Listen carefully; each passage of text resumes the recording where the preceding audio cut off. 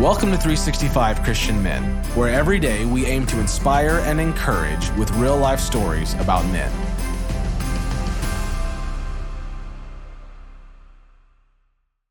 December 20th, A.J. Freeman.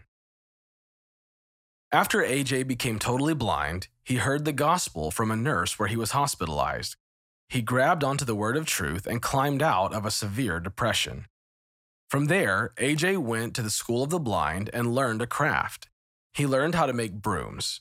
Before long, he opened a factory and employed 15 men who made 600 brooms a day for him.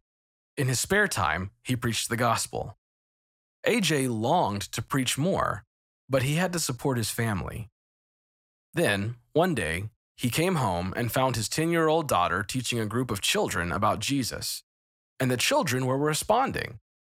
A.J. took this as confirmation of his calling, and he took his little daughter as his preaching partner and guide. On this date, in 1903, A.J. was ordained in the Swedish Free Church of Moline, Illinois.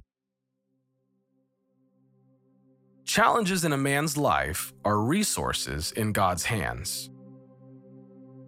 Many people consider blindness a hurdle, but on A.J. Freeman's first day as a preacher, it was clear nothing was going to slow him down.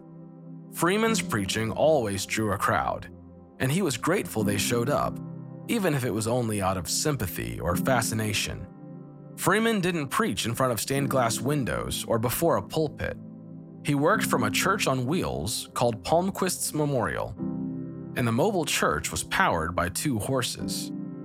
It's hard to imagine a blind minister traveling around the state of Illinois with nothing but his young daughter to guide him. But God went before Freeman and provided everything he needed to answer his calling. On that first day, as Freeman prepared to share Jesus with the local townspeople, there was some confusion as people mistook Palmquist's Memorial for a fish cart, since the two looked remarkably similar. With money in hand, a man approached the cart. "What kinds of fish are you selling?" "I'm not a fisherman, but a fisher of men," Freeman told the visitor. Soon, another local approached, believing that Freeman was selling medicine. Freeman explained that the only medicine he had to offer was the good news of the gospel. The blind minister and his horse-drawn church on wheels proved to be an irresistible oddity for many, but Freeman didn't mind. Children came from all over town to climb the mobile church and inspect its underside. "Mister," a little one said, "my mother gave me bread to feed the horses. May I?" Every question and conversation made an opportunity for Freeman to scope out the hearts of those he spoke with and to share the good news of God's saving grace. A.J.'s blindness was an asset, not an obstacle. It's like the Bible says in 1 Corinthians 12, 4-7.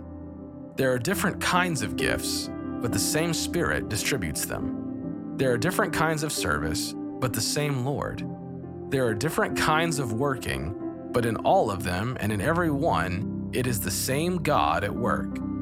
Now to each one, the manifestation of the Spirit is given for the common good. The obstacle before you may be difficult. Take the first step to overcome it. Challenges in a man's life are resources in God's hands.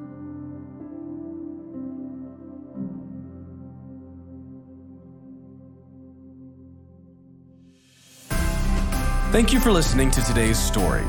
Every day of the year, our hope is to inspire you with real-life stories of faithful men who have gone before us. Hebrews 12:1 says, "Therefore, since we are surrounded by so great a cloud of witnesses, let us lay aside every weight and the sin that so easily ensnares us. Let us run with endurance the race that is set before us." Join us tomorrow for another story at 365christianmen.com.